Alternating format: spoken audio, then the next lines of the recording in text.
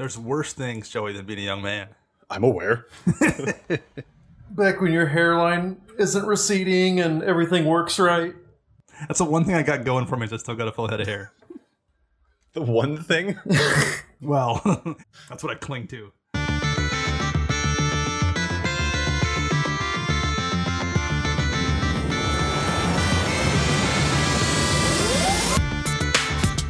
Hello and welcome to the EDH Recast, brought to you by the best deck building site on the web for the Commander format, EDH Rec. My name is Joey Schultz, and I'm joined today by my lovely co-hosts. First up, the Speedster, whose article series takes you from 60 to 100, Matt Morgan. I'm holding out for a hero till the end of the night. Next, the man whose articles remind you to look in the margins, Dana Roach. I'm struggling to come up with the next lyric to that Bonnie Tyler classic, but I've got nothing. And I'm Joey Schultz, author of the Commander Showdown series. All these articles and more can be found at edhrec.com, along with some awesome featured community content, such as other Commander podcasts and gameplay videos. EDH Rec itself is a fantastic deck building resource that compiles data from deck lists all over the internet to provide helpful recommendations for new Commander decks. And here on the EDH Recast, we're going to give that data a little more context. What's our topic this week, fellas? We're reversing the precon effects. We're anti-episode 1 this week. That's right. This week we're going to be talking about a kind of curious phenomenon, which I think we may have hinted at a couple of things about it in the past. As Matt mentioned, our very first episode was about the precon effect, but for this episode we're going to be looking at what I guess we're dubbing the reverse precon effect. You guys ready? Yeah, let's do it. Even though Dana's lyrics point, it's not really on top of his game today, but it's like we'll get through it. Right after I said that, I'm like, he's got to be strong, and he's got to be fast, and he's got to be larger than life. Or fresh for the fight. Okay, man, yeah, right afterwards it came to me. That's one of my favorite gym time songs. One of my favorite bands, Emery, they did a cover of it, and they get into a little screamo, thrash, at the very end of it, and it's just super fun. So, yeah. This is all fascinating, guys. Let's get to the magic. You're welcome, Joey. And you're welcome to the listeners for the tidbits of trivia. For the listeners who are curious, those lyrics are written by Jim Steinman, who was the lyricist for Meatloaf's first two albums. We're here to talk about EDH Rec and the data about magic cards. Come on, fellas. All right, so Bonnie Tyler songs aside, let's talk. Did you guys play any fun games or have any cool magic-related stories to share? So I'm going to talk about Bonnie Tyler. Did you know in Footloose, the Kevin Bacon classic? Oh my goodness! Faster Than the Speed of Night is a really underrated album. Okay, I gotta rein us back in. I played a couple more Windgrace games this week, and I think we mentioned this last week, but we were high in the card. We liked our Windgrace. I don't know if I personally appreciated how really, really strong he was. I think I called it a value engine, and he absolutely is. But the amount of value he generates is insane. Yeah, I've been feeling the same way with my particular Windgrace build. It's been really impressive. And even the synergy, I was thinking that he would just be a good, useful, Phyrexian Arena kind of card, sitting there drawing you cards and bringing back lands and providing kind of enchantment-esque utility while you were playing other strong cards with landfall abilities that were going to win you the game.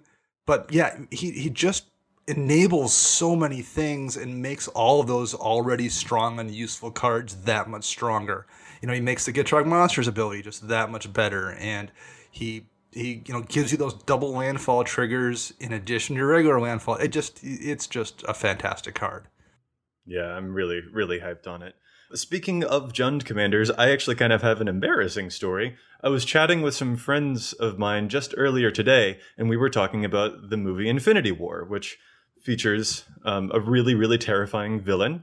And I was talking about how Thantis wanted to get his Infinity Gauntlet. And it took them a second to be like, do you mean Thanos?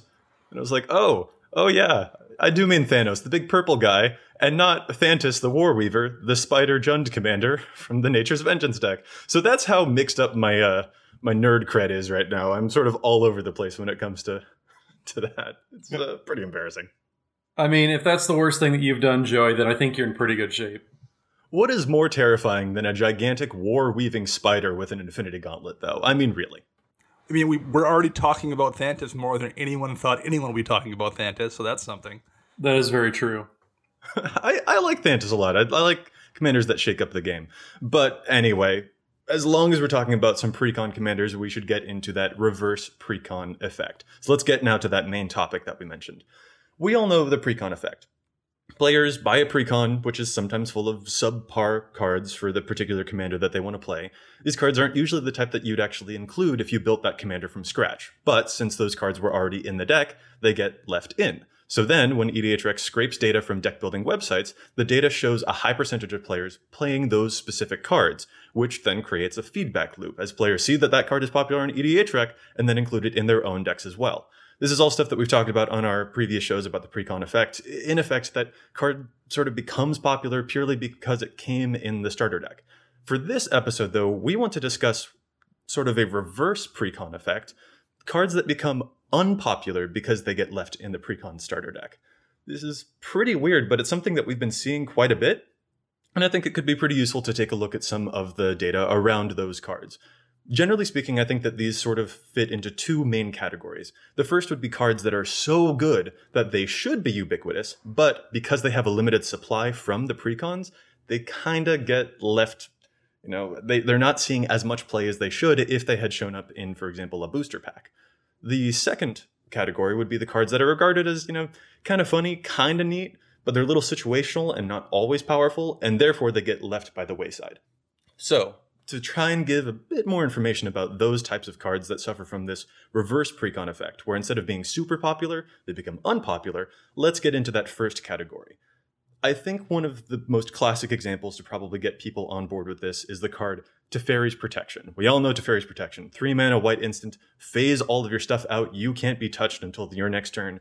This is an amazing card, but because of its limited supply, it's just not showing up a whole lot, even though it probably should. Yeah, and it's really a matter of what side of like the center point the card should be on. So Teferi's Protection can only be in a finite amount of decks, right? Because it's only in the amount of decks they printed. That was it, the Edgar Markov precon? Yes. So like that amount of printings, it can only be in that many decks, just period.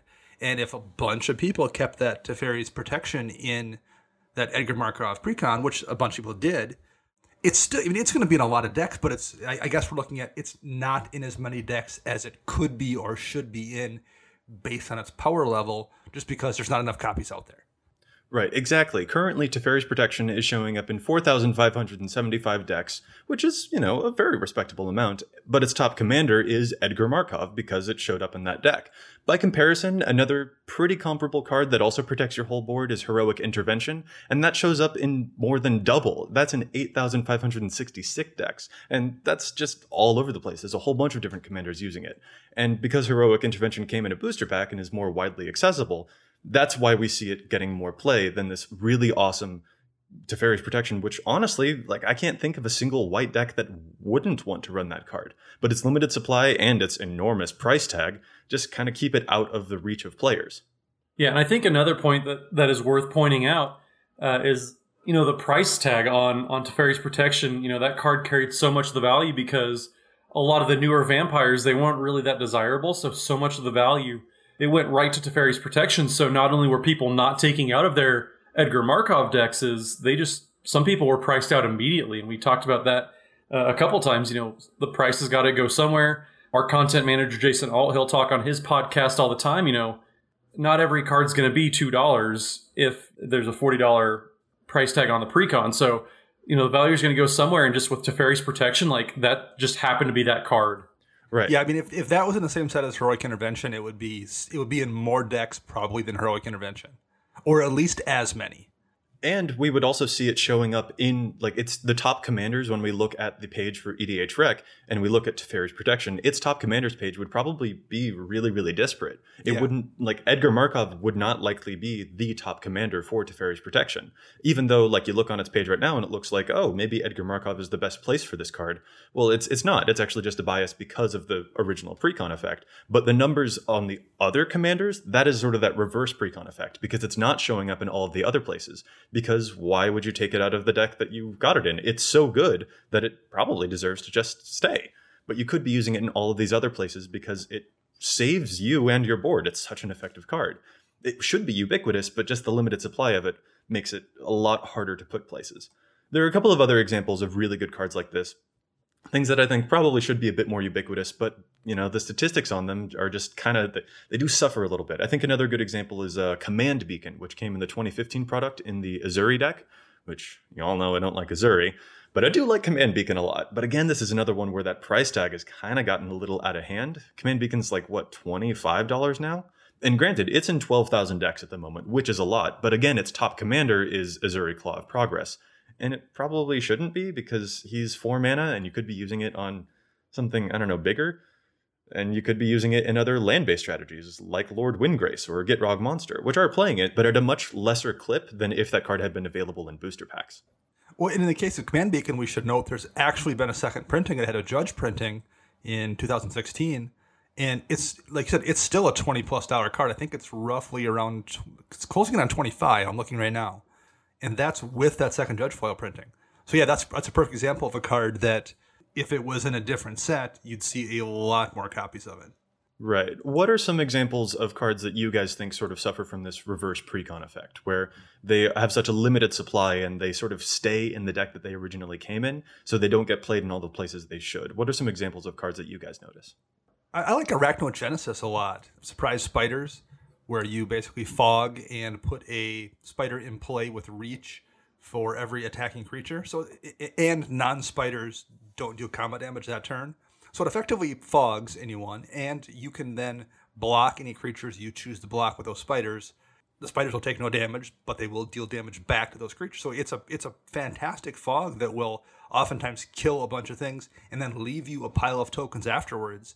If you're playing in a token deck, I mean, that's a perfect fog to run. But even if you're not playing a token deck, it's a pretty perfect fog to run.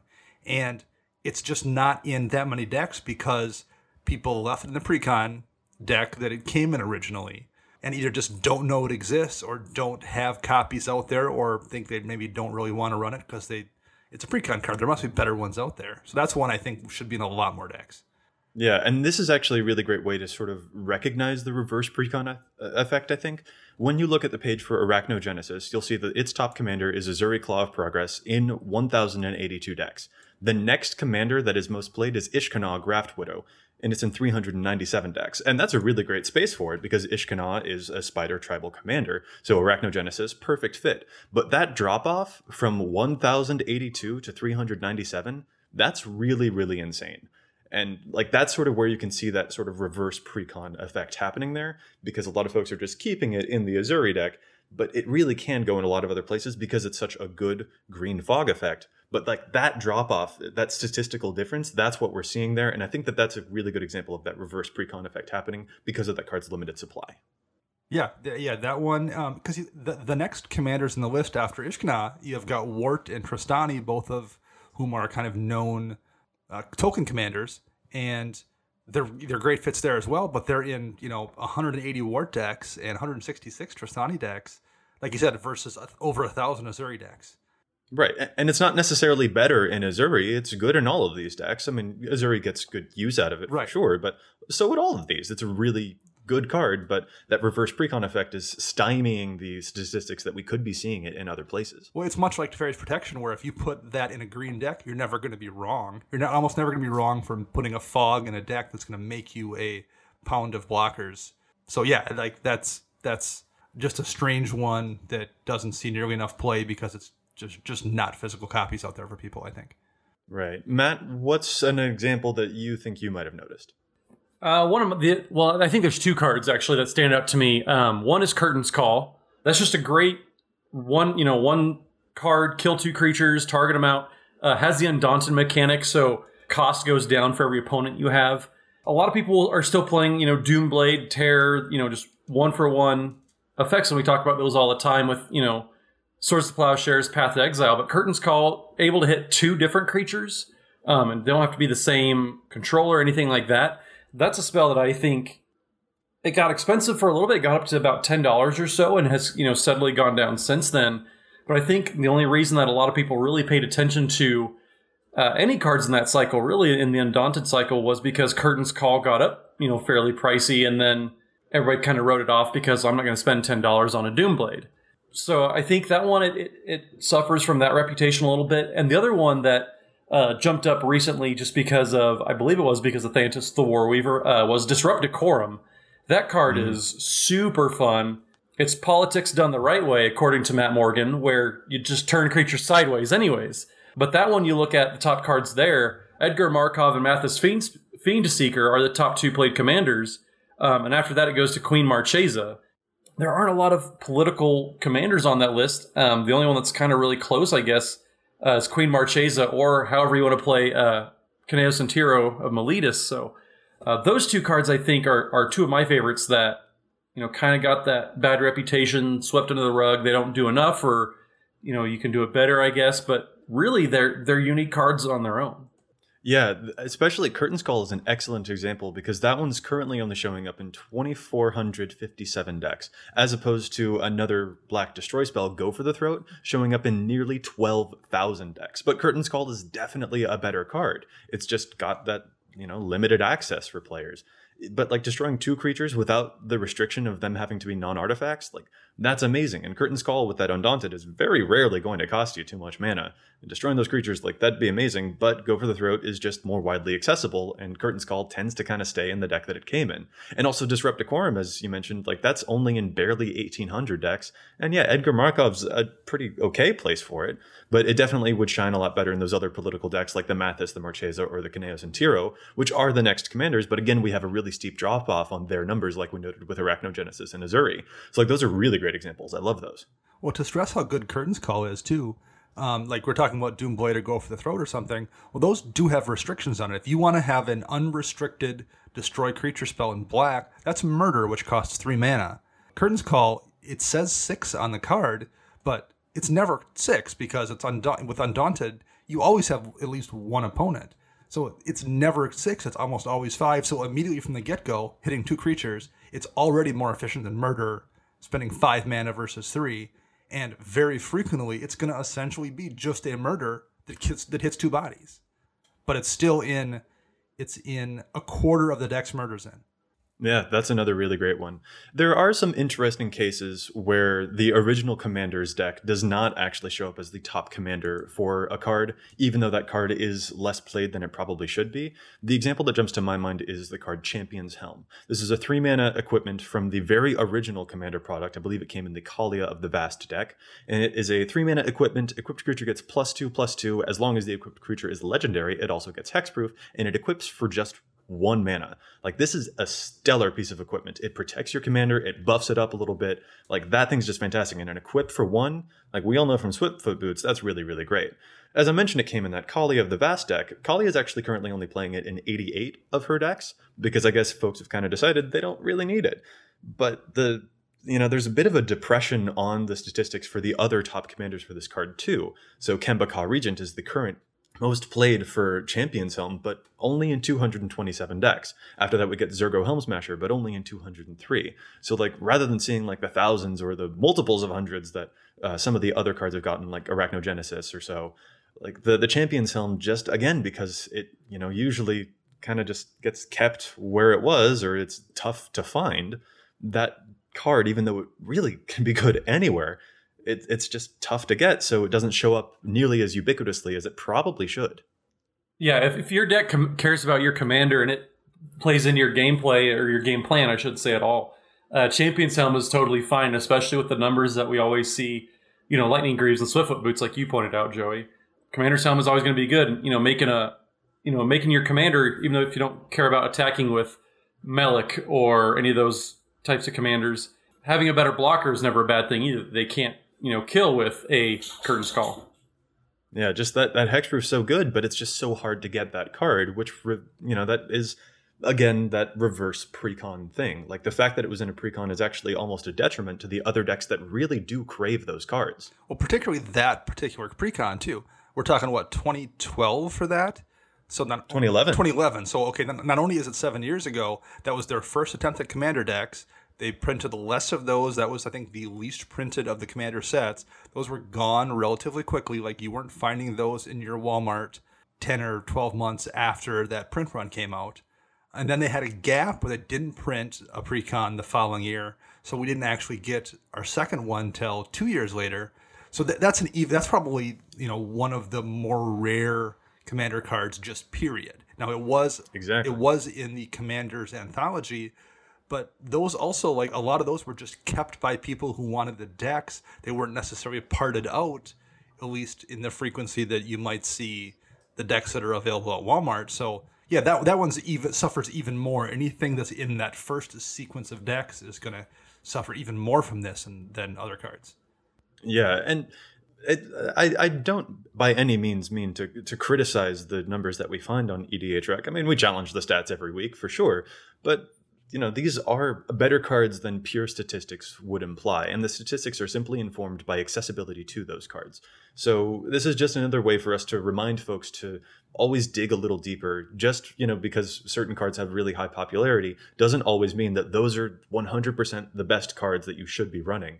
Sometimes things like access to those cards is also, a thing, an effect that happens on all of this data. So it's really good to maintain your vigilance on it, to always keep digging to find cards that are definitely right for your strategy, kind of almost, regardless of the statistics. EDHREC is here not to tell you what you should play, but to help you find what you want to play. That's really the point of it. Anyway, there's a whole bunch of really great examples of cards like this that sort of suffer from that reverse precon effect because they are really good, but they're really limited. I think Stranglehold's another great example. Hammer of Nazan's a really, really cool one. Conqueror's Flail, Path of Ancestry that's a really cool card as well. Deep Glow Skate. I mean, there's a whole bunch of examples, but they just have that limited availability. But that's just the first category of the precon effect cards. We'll get to the second category of reverse precon effect cards in a second. But for now, I think we want to go head to head. So, Dana, do you mind starting us off on head to head? Give us two cards that are maybe a little similar, and we'll have to guess about the statistics for each of those cards. I will one-up your request for two cards by giving you three. Oh my! Dana always breaking the rules. There are three kind of well-known and legendary Commander 0-drop artifacts that produce a single mana. Those would be Mox Opal, Mox Diamond, and Chrome Mox. Oh my! So of those three, which sees more play in Commander? Can you explain to a pleb like me what those Moxen Absolutely. all do? So Mox Opal, mostly known as a modern card, is a 0-drop legendary artifact.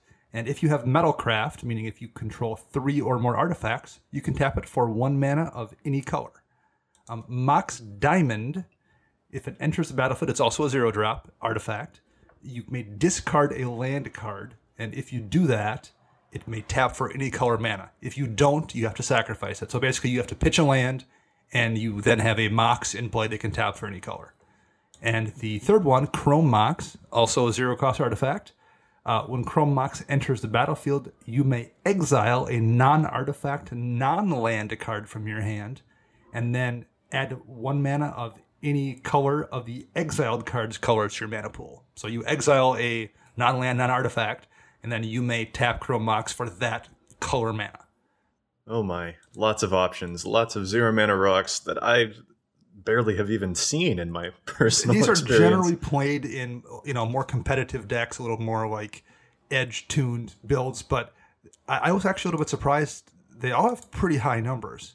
Yeah, this definitely sounds like Matt's wheelhouse, since he's the competitive 60-card player among us, so I'm going to let him guess first. Oh, well, thank you, Joey. Wait to cop out. Can't hide anything from you, can you? Yeah, no. I'm going to say Mox Diamond is last on the list just because it's reserve list. It's so expensive. I mean, depending on how nice of a copy you want, you're looking at like $200 for a Mox Diamond. You are. Oof. I think that alone is going to make that the last played there, and because that also gets probably the most love from Eternal formats. However much they actually play, into the money that's not here or there. But Mox Diamond, last place on that list. The other two, I think it's kind of close. I think since Mox Opal only works when you have Metalcraft out, and you need a lot more help to make that good turn one. Chrome Mox, on the other hand, if you play it turn one, You're always going to have something to pitch to it to make sure it turns on for mana. I'm going to go with Chrome Mox as far as EDH goes, being the most played of these options. And remind me, is Chrome Mox banned in Modern? Yes. Yes, Chrome it Mox is banned in Modern. Mox Opal is not, however, and Mox Diamond is just Right. not legal. I think that might inform players' decisions as well. If folks have a Chrome Mox but they can't play it in Modern, then EDH becomes a good place to use it. So I think I'm going to go on I'm going to board that train as well. That's my guess too.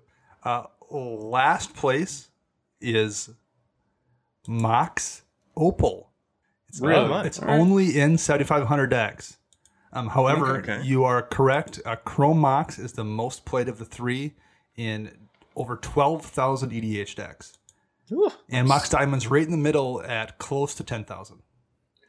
I would wager that Mox Diamond is not actually in that many paper decks. I think that Probably a lot of proxies, or like, I wish I had a Mox Diamond.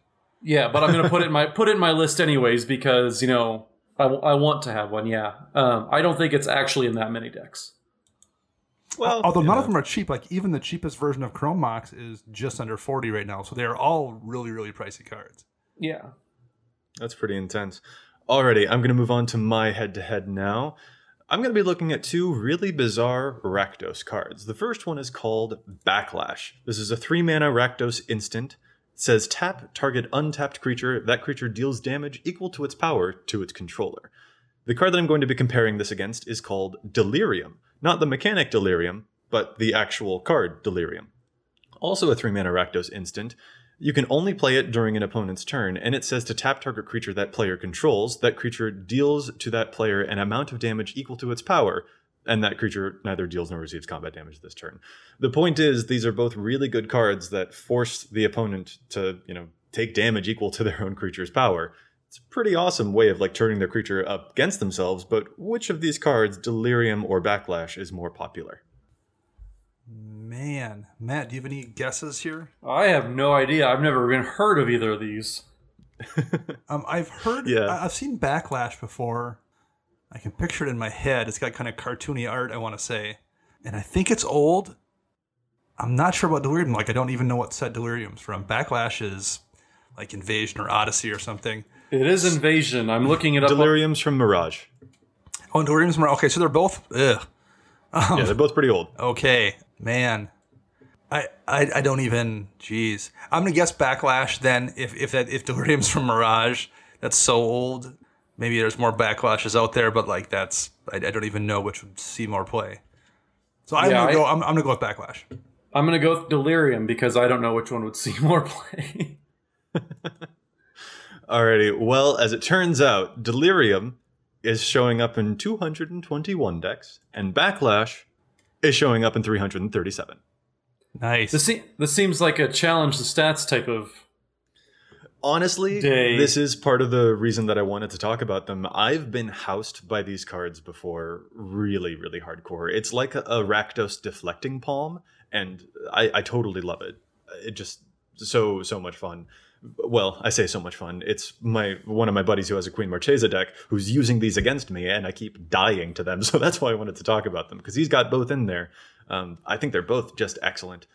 And yeah, so a little bit of challenge to stats, but it is also interesting to me that there's a difference of about 100 between both of them. And I'm not entirely sure why that is, because they both seem just really, really solid. But it probably has to do with the fact that most folks probably just don't know that these cards exist because they're really obscure. But obscurity is no excuse. They're both really good.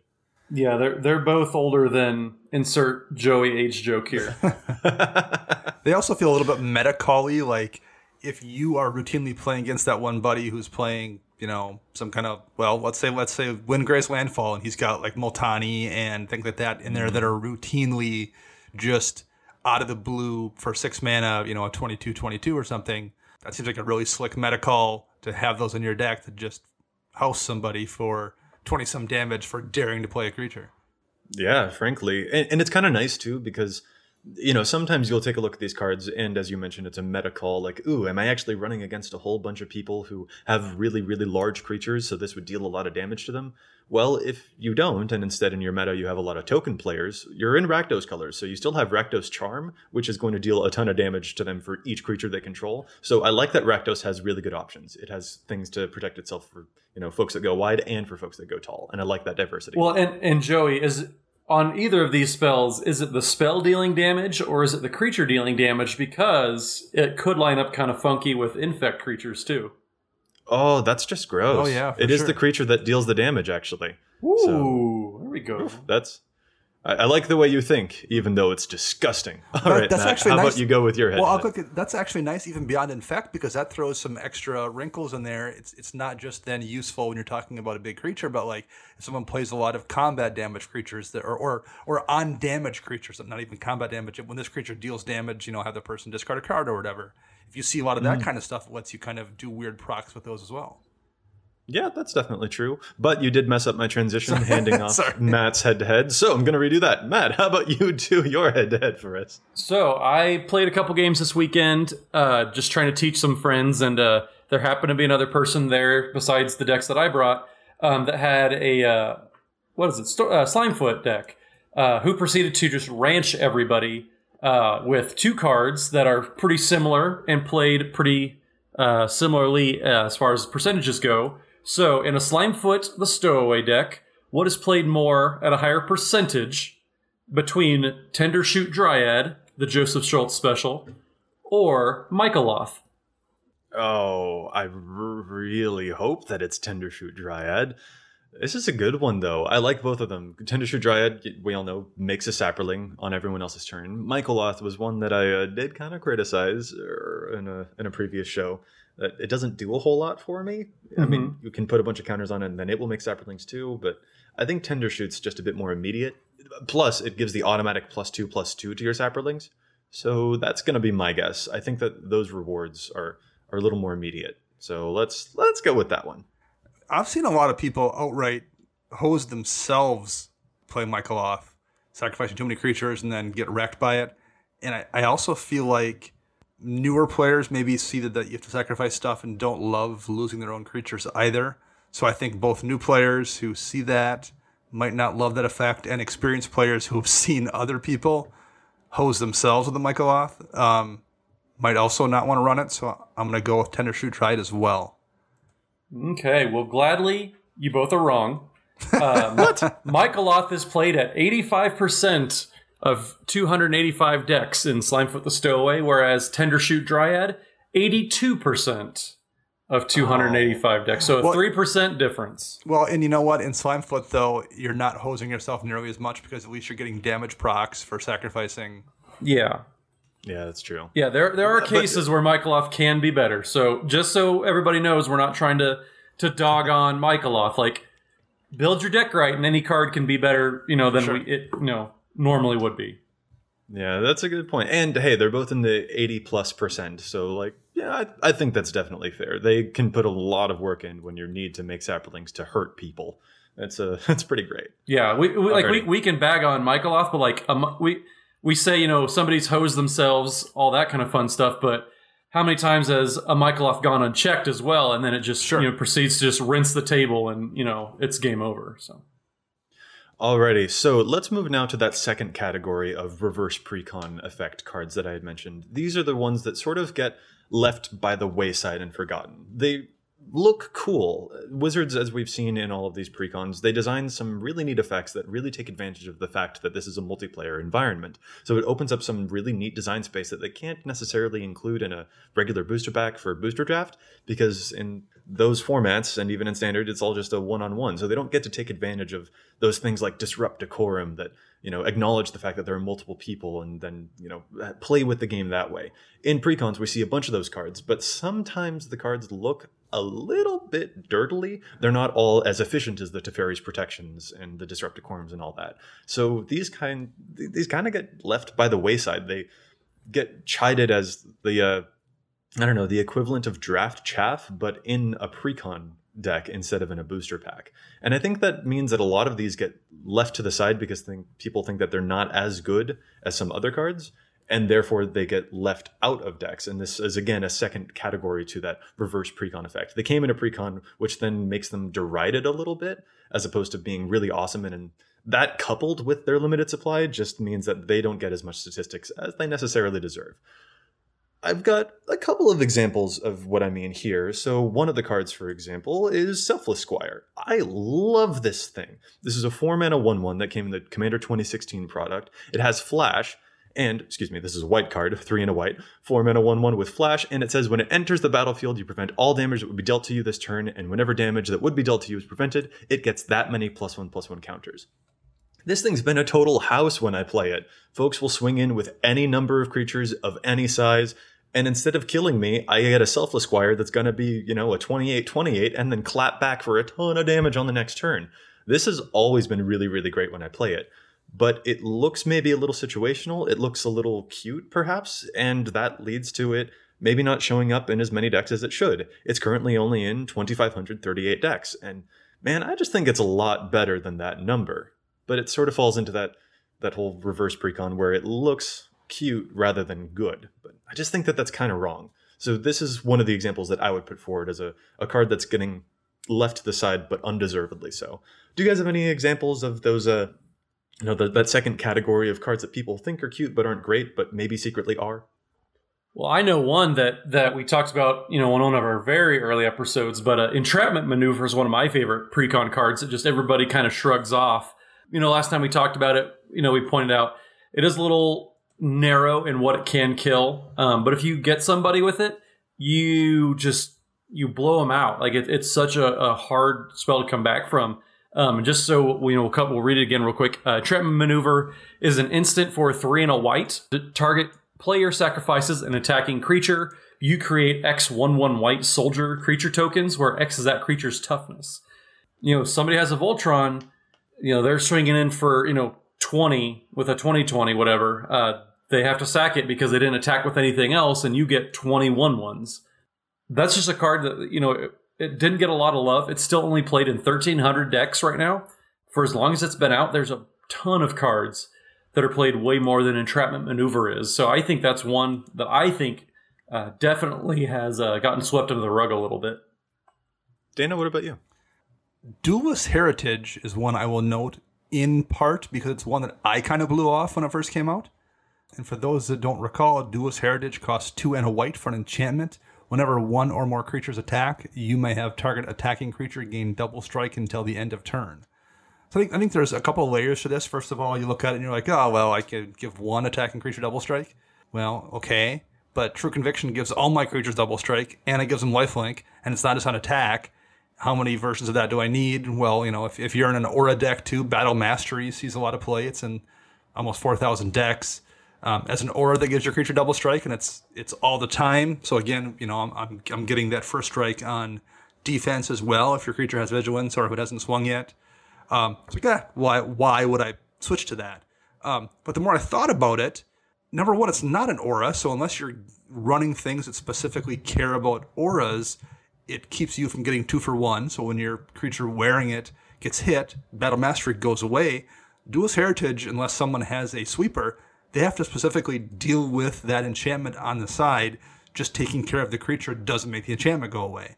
But the second part of it that I also really didn't think about until after I thought about the Aura thing and decided to give it a try was it's not just your creatures. You can give any attacking creature double strike, and that's political, I guess, but way more than being political, it allows you to manipulate attack situations in ways that are just advantageous to you, regardless whether or not it makes you friends. Someone else swings in, and you can change the outcome of that exchange to your benefit without, you can maybe get a favor for doing it too, but even if you don't want to get a favor, you can just alter attack phases.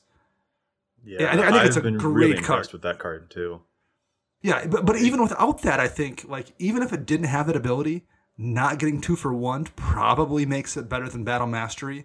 You lose the occasional buff from having auras versus just an enchantment, but even without that, if you really think about it, it's probably better than Battle Mastery more often than not. And once you factor that in, it's so much better, and it's in way less decks. Yeah, and that's exactly it. It kind of looks cute and maybe a little political, so folks are like, I'm not sure that I'll use this. But then Battle Mastery, which also is a 3-mana white enchantment that gives double strike, that one ends up seeing more play because people are maybe more used to it, I guess. But yeah, there are a bunch of cards that are really, really cool still.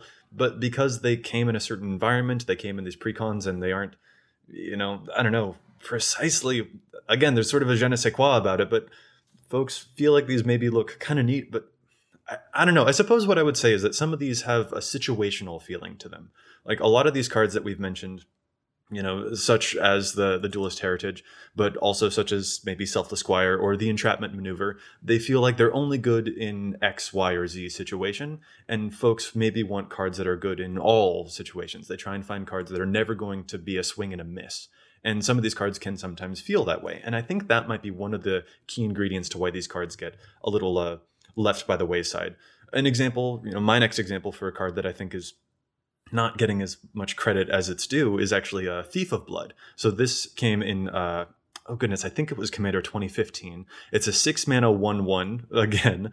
It's a black vampire creature with flying, but it says when it enters the battlefield, you remove all counters from all permanents, and it enters the battlefield with that many +1 counters for all of the other counters that were removed. And this is kind of what got me thinking about the whole reverse precon topic in the first place, because a buddy of mine has a Teneb the Harvester deck, and he's got this card in there.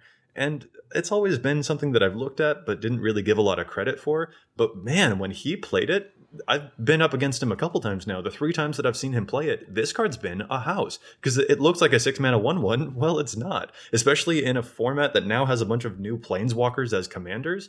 This thing's frequently a 6-mana 20/20 with flying that kills 3 Planeswalkers and also, some other cool, like Ishai or Rayhan or something on the other side of the field as well. And I don't think it's even necessarily meta dependent, because I'm not even playing my +1 counters deck against him all the time. This just happens to get enough value so much that even though it looks situational, it's kind of not. Or I guess he plays it, he's able to find it in the right situations. It's such a neat toolbox card. So a lot of these cards, I feel like they have that appearance of being too situational to be good, but it turns out that they can be really, really swingy and have a really high ceiling if you do them right. And the fact that it came in a precon means that it's relegated to only 2,184 decks, but it's actually probably better than that, because when you get hit with one of these 6-mana 20/20s with flying that killed off a bunch of your stuff, man, I tell you what, it doesn't feel good. It's true. Yeah, I don't have anything else to add because you covered it all. Like, the card is such a massive blowout if you play it and time it right.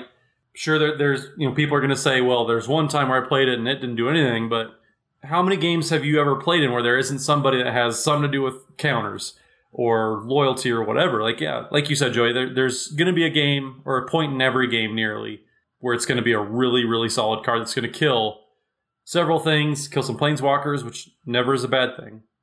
And I think also, like, this is a format that we play to kind of have really crazy experiences. Like, yeah, a lot of the point is to win, but having toolboxy cards like the ones that come in Commander products can be really helpful. They're designed to be that swingy level of gameplay that's going to make you an awesome, awesome memory. And this definitely accomplishes that. So another card that kind of jumps to my mind that I think is getting, not as much credit as it's due again, is actually the card Fairy Artisans. This one also came in the Commander 2016 product. It's a 3 and a blue for a 2/2 with flying, and it says whenever a non-token creature enters the battlefield under an opponent's control, you get an artifact token copy of that, and then you remove any other token copies that it's made already. This one didn't look great to me, I'll be perfectly honest. When I saw it, I was kind of like, I think it's whatever. But that same friend with the Teneb deck, well, he also has a Mishra deck, and he's running the Fairy Artisans in that. And when I played Marin against him, I realized I couldn't do anything about it, because every time I revived any creature from my graveyard, like an Eternal Witness, well, he would get that same effect. And then I'd want to bring back some other really cool card, and he would get it at the same time too. So even this card, even though it looked a little situational, was actually a total powerhouse. And not just on my turns. Other folks would play really great things, like their commanders, for example, and he would get a copy. It was ever shifting, but when are people not playing good cards or playing good creatures? Like, it was just really impressive. A lot of these Commander Precon original cards have actually really been impressing me. Even if they look swingy, they can be really impressive. And the fact that they came in those precons and looked a little and and they have that limited supply, I think is just, it's giving them lesser statistics than they deserve. Yeah, Fairy Artisans is a perfect one to point out because it's in just under 3,000 decks. Based on the utility that card offers, though, again, like we talked about Fairy's Protection, if you're playing a blue deck, that's probably not a wrong choice in your deck. It has evasion, and it's a 2/2 for 4 mana. That's not like amazing, but just body on it alone is not terrible. And being able to continuously generate value off every single ETB somebody else plays, it's not just one and done. Like, as long as that sits out there and people are playing things that have an enter the battlefield ability, you get the same thing. You get to copy that ability for the most part. And if you have some kind of a sack outlet that you can sack that thing and gain some form of value when the next one is cast, it's even better. Yeah, and there's a bunch of cards that I think fall into this category that just aren't getting the love they deserve. Another one is Azuri's Predation.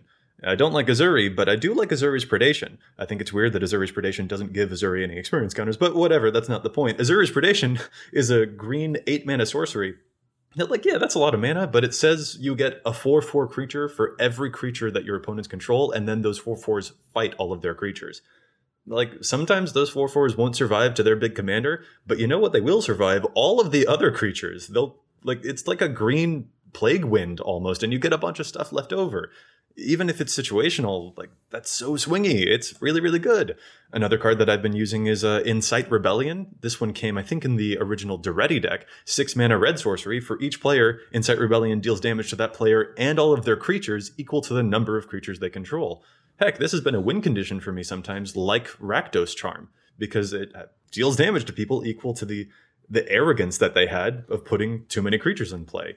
It's like a red Wrath of God, and it's also dealing them damage. Yeah, sign me up. But both of these cards don't see a whole lot of play. Azuri's Predation's in barely 2,000 decks, and Incite Rebellion's in only 684. But I just think that they're actually a lot better. But the fact that they came in the precon makes them look cute rather than effective. Yeah, and that's a great one too, where I think people saw that card and saw the mana cost on it, and maybe didn't even bother reading beyond that point. Oh, it's one of those giantly overcosted commander things I just jammed in this deck. I'm not interested.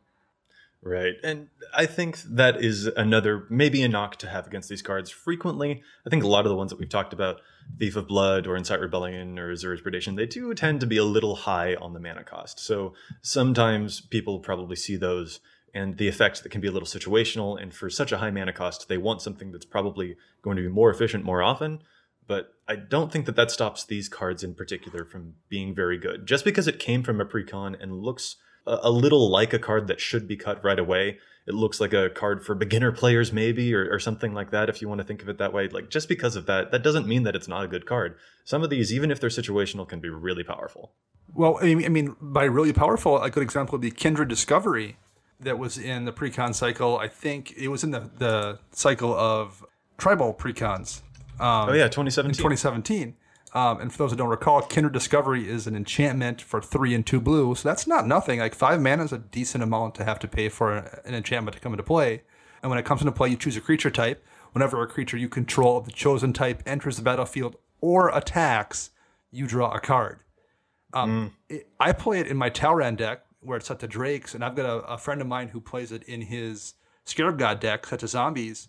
If that hits the field and you don't respond to it immediately, you are just going to lose the game by the amount of value that player is going to generate. And what's nice about it is because of the attack clause, you don't even always have to wait a full turn. There's plenty of times you can drop that main phase 1, swing with your Drakes or your zombies, and draw 4, 6, 8, 10, 12 cards, whatever it's going to be. And it's oftentimes that many. When I say those big numbers, when you're talking about a token deck like Zombie or like Scarab God or like Talrand, it's oftentimes 6 or 8 or 10 or 12. And then let's go to your second main phase, and they still have a couple mana for you to drop a couple other spells, making a few more zombies or Drakes. You're just done. They've just outvalued you. If you don't win immediately, they're going to win immediately. It's a super strong card, and it's in 2,500 decks because the other cards in the cycle are relatively uninspiring, and I think it kind of gets lumped in that factor and kind of gets lumped in with, it's a precon card. It's fine, but it can't be that amazing. Yeah, and I think that's a really good point to mention too, that being part of those cycles, and if some of the other members of those cycles are a little underwhelming, I think you're right that that can affect people's understandings or evaluations of those cards. Like the lieutenants, for example, I think we talked about them on a previous cast, and the more that we thought about them, the more we were like, these are actually pretty good. But because one or two of them were a little underwhelming, we kind of had categorized the entire series of them into being maybe not too great. There are a couple of other, I'm just going to keep rambling about cards that I really like. Illusionist's Gambit is a really cool blue instant that says if you would be attacked, someone else is getting attacked. Like, that thing's been funny every time I've seen it, only in 1500 decks. One of the best white defensive enchantments I've seen in a long time is Mystic Barrier, 5-mana enchantment that says players can only attack in one direction, which you get to choose, by the way. So you can choose left or right, and only the person on your left or your right can attack you, and you can switch it around if you like. Like, you always get to pick the person who has the worst creatures is the only person who gets to attack you. That's fantastic, but only showing up in 1,000 decks. Like, yeah, there's a whole bunch of these that are actually really great, but they kind of get left in the precon, or their limited supply, or the fact that they look a little situational. Just, it doesn't help out their statistics at all, even though I think that they are kind of awesome. Anyway, I've been talking a whole bunch about stuff that I like. Matt, are there any other ones that you'd like to call out? I think a lot of the cycles in general, people kind of wrote off at first. Stuff like the Lieutenant cycle, and we talked about it, for Commander 2018, how we were kind of happy that they brought it back. Mm-hmm. I think the Lieutenant cycle was really fun, just because people always talk about how it's the feel bads if you don't get to play with your commander. That was one of the reasons people were happy to see the Tuck rule go away. So encouraging things to make sure that you want to play your commander, like the Lieutenant cycle. Those were always really fun. Some of the vampire cards that came out, like Crimson Honor Guard, stuff like that, where it punished people for not having their commanders. Right. I think those are just some really cool ways to play around with, like I said, the politics done right, according to Matt Morgan, patent pending. But just the cards that, encourage people to play their commanders, not in blatantly obvious ways, but just kind of, here's a residual bonus for doing things X, Y, or Z. So those are some things that I was really happy to see, just because you have those more casual players who they don't use the site, but they just, I just want to play with my commander. Cards like that, they see and they're like, okay, cool. Now I'm going to get rewarded for playing the commander that I got super excited to build around. So rewarding players for doing those big, fun, splashy things, I think, is never a bad thing. Yeah, I like it. I've got one kind of weird question for you guys before we move on to challenging the stats, and I want to see if you guys can guess. Do you know what the most popular Commander original card is, according to EDHREC? The most popular Commander original card? Well, for starters, I'm going to guess it's one that's been in multiple decks and been printed a bunch. Oh, Command Tower. As I'm walking myself through the logic. Yeah, okay. Let's go to the non-lands, though. Okay. I think that one is a little bit cheap, because, yes, Command Tower is showing up in a million decks. 166,813 decks. That's a lot. But moving past the land that is everywhere, what's another card? I guess the second most popular then. Sol Ring. That was Commander original. No, it wasn't. Come on now. I know. So it's going to be a card I would guess that's been reprinted in multiple Commander decks. It's good enough to stay in the deck. Man. Non-land. Commander Sphere? Very well done. You are correct. Commander Sphere shows up in 51,990 decks. That's 20% of the decks that it could have shown up in, which is, that's a lot. But yeah, Commander Sphere, we've seen it in a whole bunch of the products, really. So yeah, that is the winner. Good guessing. You got both the Command Tower and the Commander Sphere. So I'm proud of you, Dana. Thanks, man. I guess Commander Sphere as well. Oh, I guess you're acceptable. Yeah, we're proud. We're proud of you too, man. I did it. Alrighty, let's move now to challenging the stats. We're going to take a look at the cards that we think the statistics are wrong about. We think that maybe they should be seeing more play than they currently do, or less play than they currently do. Matt, do you want to start us off challenging the stats? I sure will. So, as we've covered a few times, blue-red is not my jam. It just doesn't excite me, doesn't get me going, but I think people could be playing something, because this card does get me excited, because it's almost a carbon copy of a very green card that I love in Genesis Wave. This card is Saheeli's Directive. It's currently only showing up in 143 decks. It's new with Commander 2018, so I know very early returns, but it's fairly far down. The card list, what Saheeli's Directive does, I'll read it for you guys. It's X, red, red, red, for a sorcery with Improvise, which means you can tap an artifact to help pay for 1 towards that X cost. And you reveal the top X cards of your library. You may put any number of artifact cards with converted mana cost X or less from among them onto the battlefield. Put all cards revealed this way that weren't put on the battlefield into your graveyard. So even if you're trying to, just flood the board with all these artifacts, if you can't hit, say you miss a Blightsteel Colossus because you only went for 9, still puts in the graveyard, goes back in, your library, all that fun stuff. But Genesis Wave is such a powerful card, and we've all seen, these huge Genesis Waves or Genesis Hydra, any variant of that just flood the board for the green player. If you're playing red artifacts, this probably should be as your way of, we talk about red not having great sources of card advantage. You're going to get multiple cards off of this one card into play. It's a great way for red decks to generate card advantage if you're playing mono red artifacts like, Feldon of the Third Path or Duretti, or if you're playing red and blue or whatever. You're going to get a lot of value out of this because your artifacts are just going to sit around normally. Like, you can tap equipment to help pay for this. So if you're playing a Valduk deck, for example, there it is. There it is. You're welcome. You can tap, 5 equipment to pay for 5 of that X cost. If you're playing a lot of artifacts in general, this is going to get you just a ton of value. Only 143 decks. Like I said, I know we don't see, great numbers so far just because people are still brewing, still getting lists online for Commander 2018. But I would hope this probably sees top 10 play for new cards for Commander 2018. I think it's just that good of a card for any number of red decks. I really do like it. And hey, speaking of artifacts, the challenge of stats that I've got this week is itself an artifact.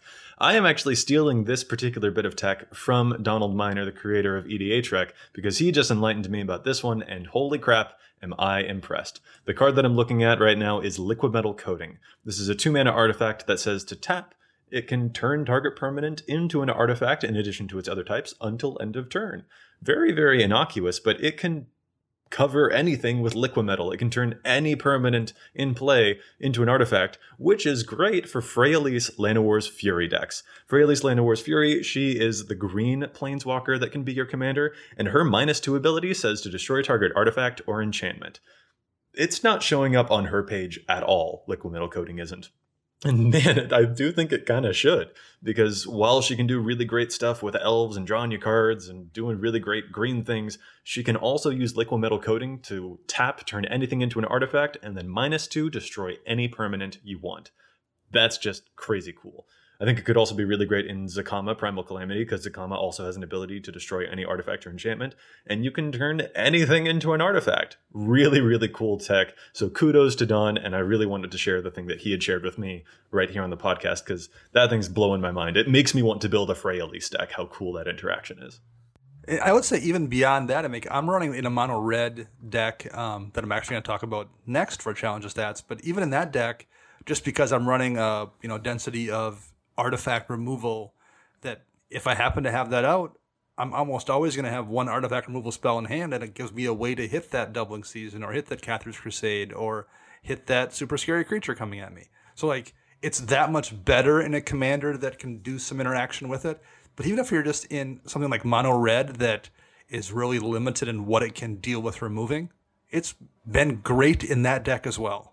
Yeah, I love that. That's a really good point, too. Can help red deal with some of its weaknesses. Totally on board.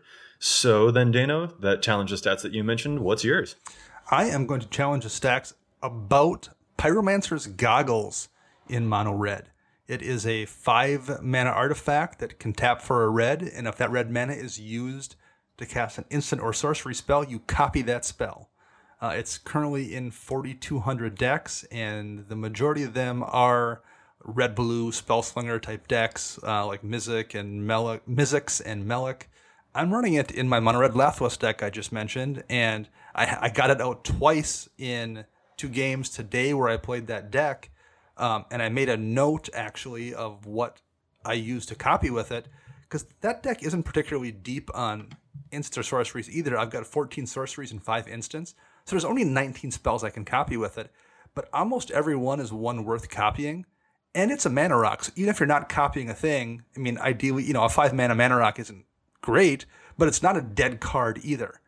And if you do cast a spell that can be copied with it, I cast Magmatic Insight in the first game, followed by Tormenting Voice, which, red is always hurting for draw. Well, it turned that discard a land, draw 2 into a discard a land, draw 4. Because the way most of those red discard, it's part of the casting cost. You're not copying the discard is part of the cost. So when you copy that spell, you've already paid the cost.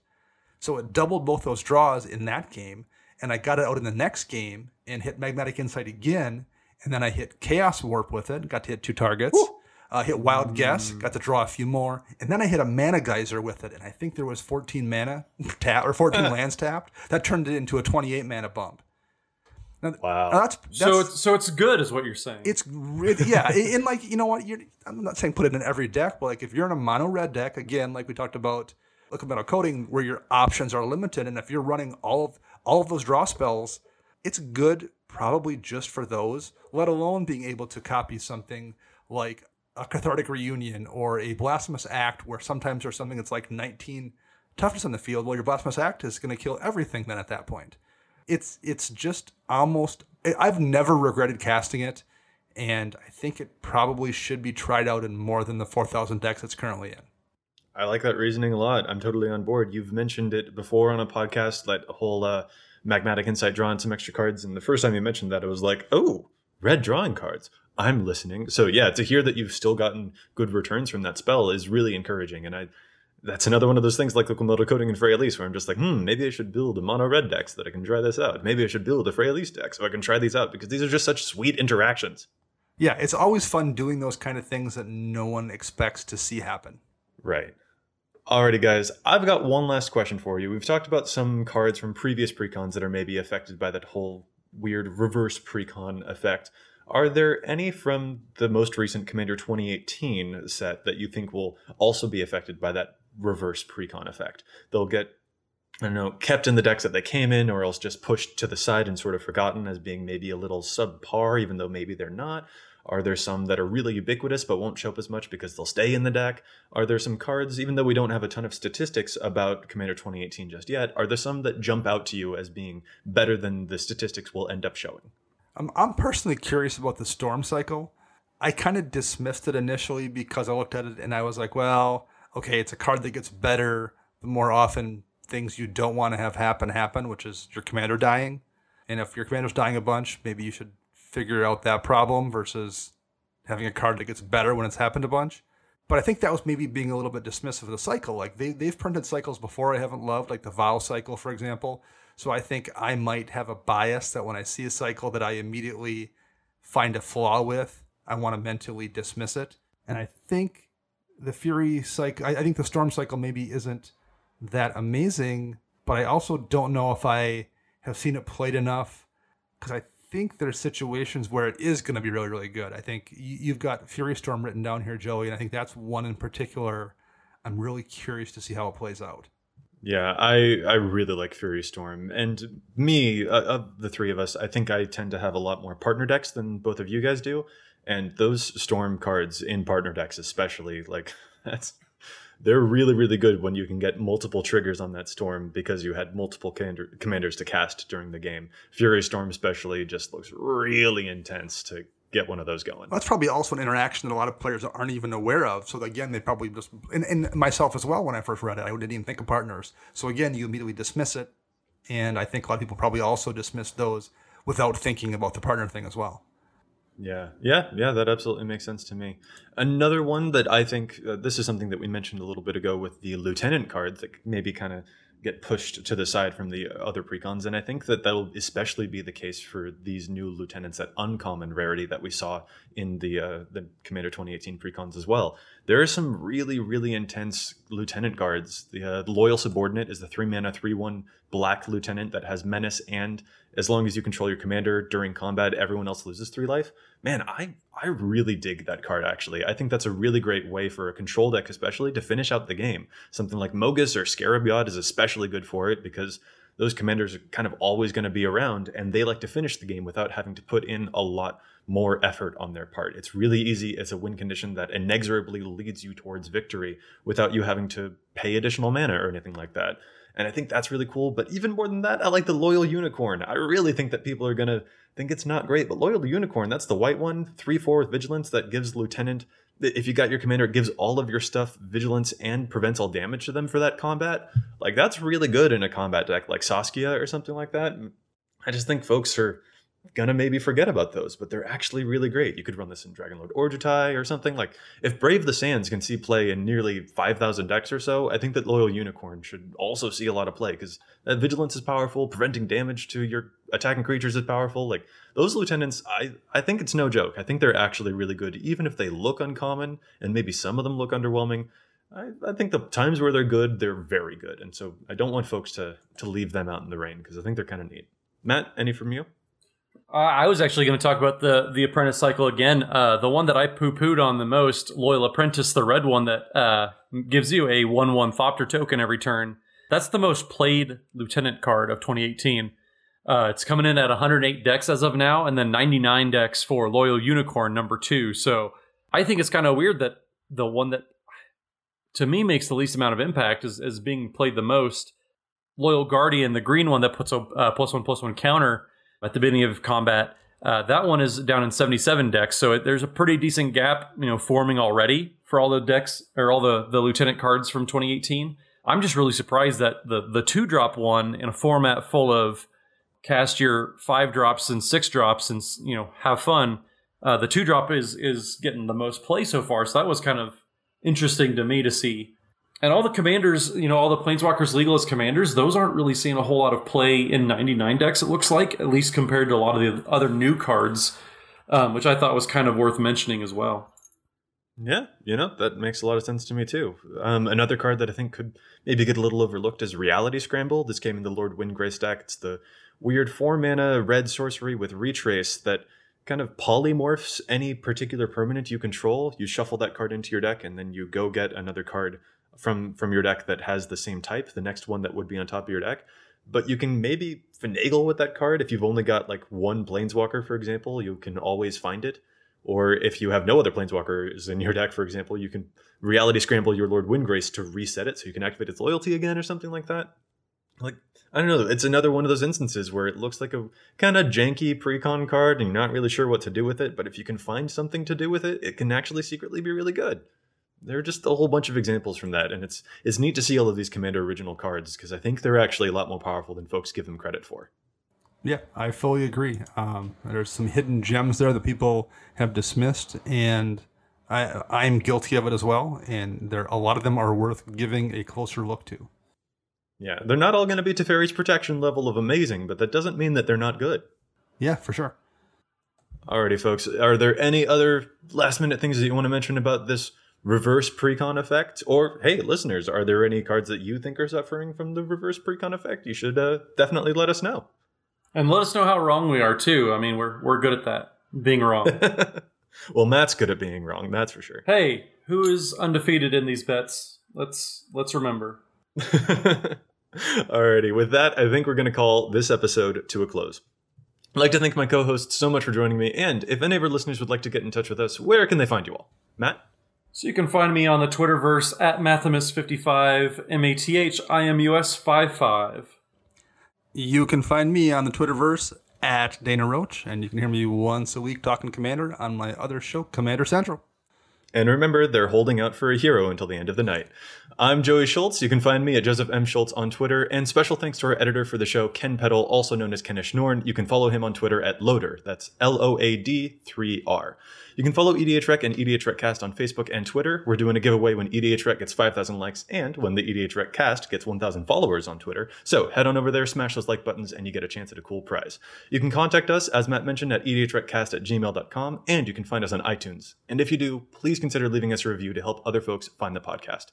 This podcast is posted every week on EDHREC's Community Content Spotlight section, where we feature as many other content creators as we can, from Command Zone to Commander's Brew to Commander Versus, not to mention new articles published every day by our own fantastic team of writers. We'll be back at you next week with more data and more insights, but until then, remember, EDHREC your deck before you wreck your deck.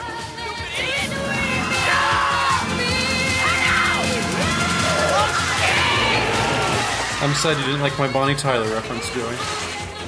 Oh, it's not that I didn't like it. It was just that it was a weird place to begin the podcast. I'm really hoping Ken outros us with a sample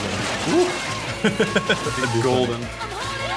I mean, hey, I met my husband, like, the first time that I met him, he was in a production of Footloose, so I have a soft spot for that song. Nice.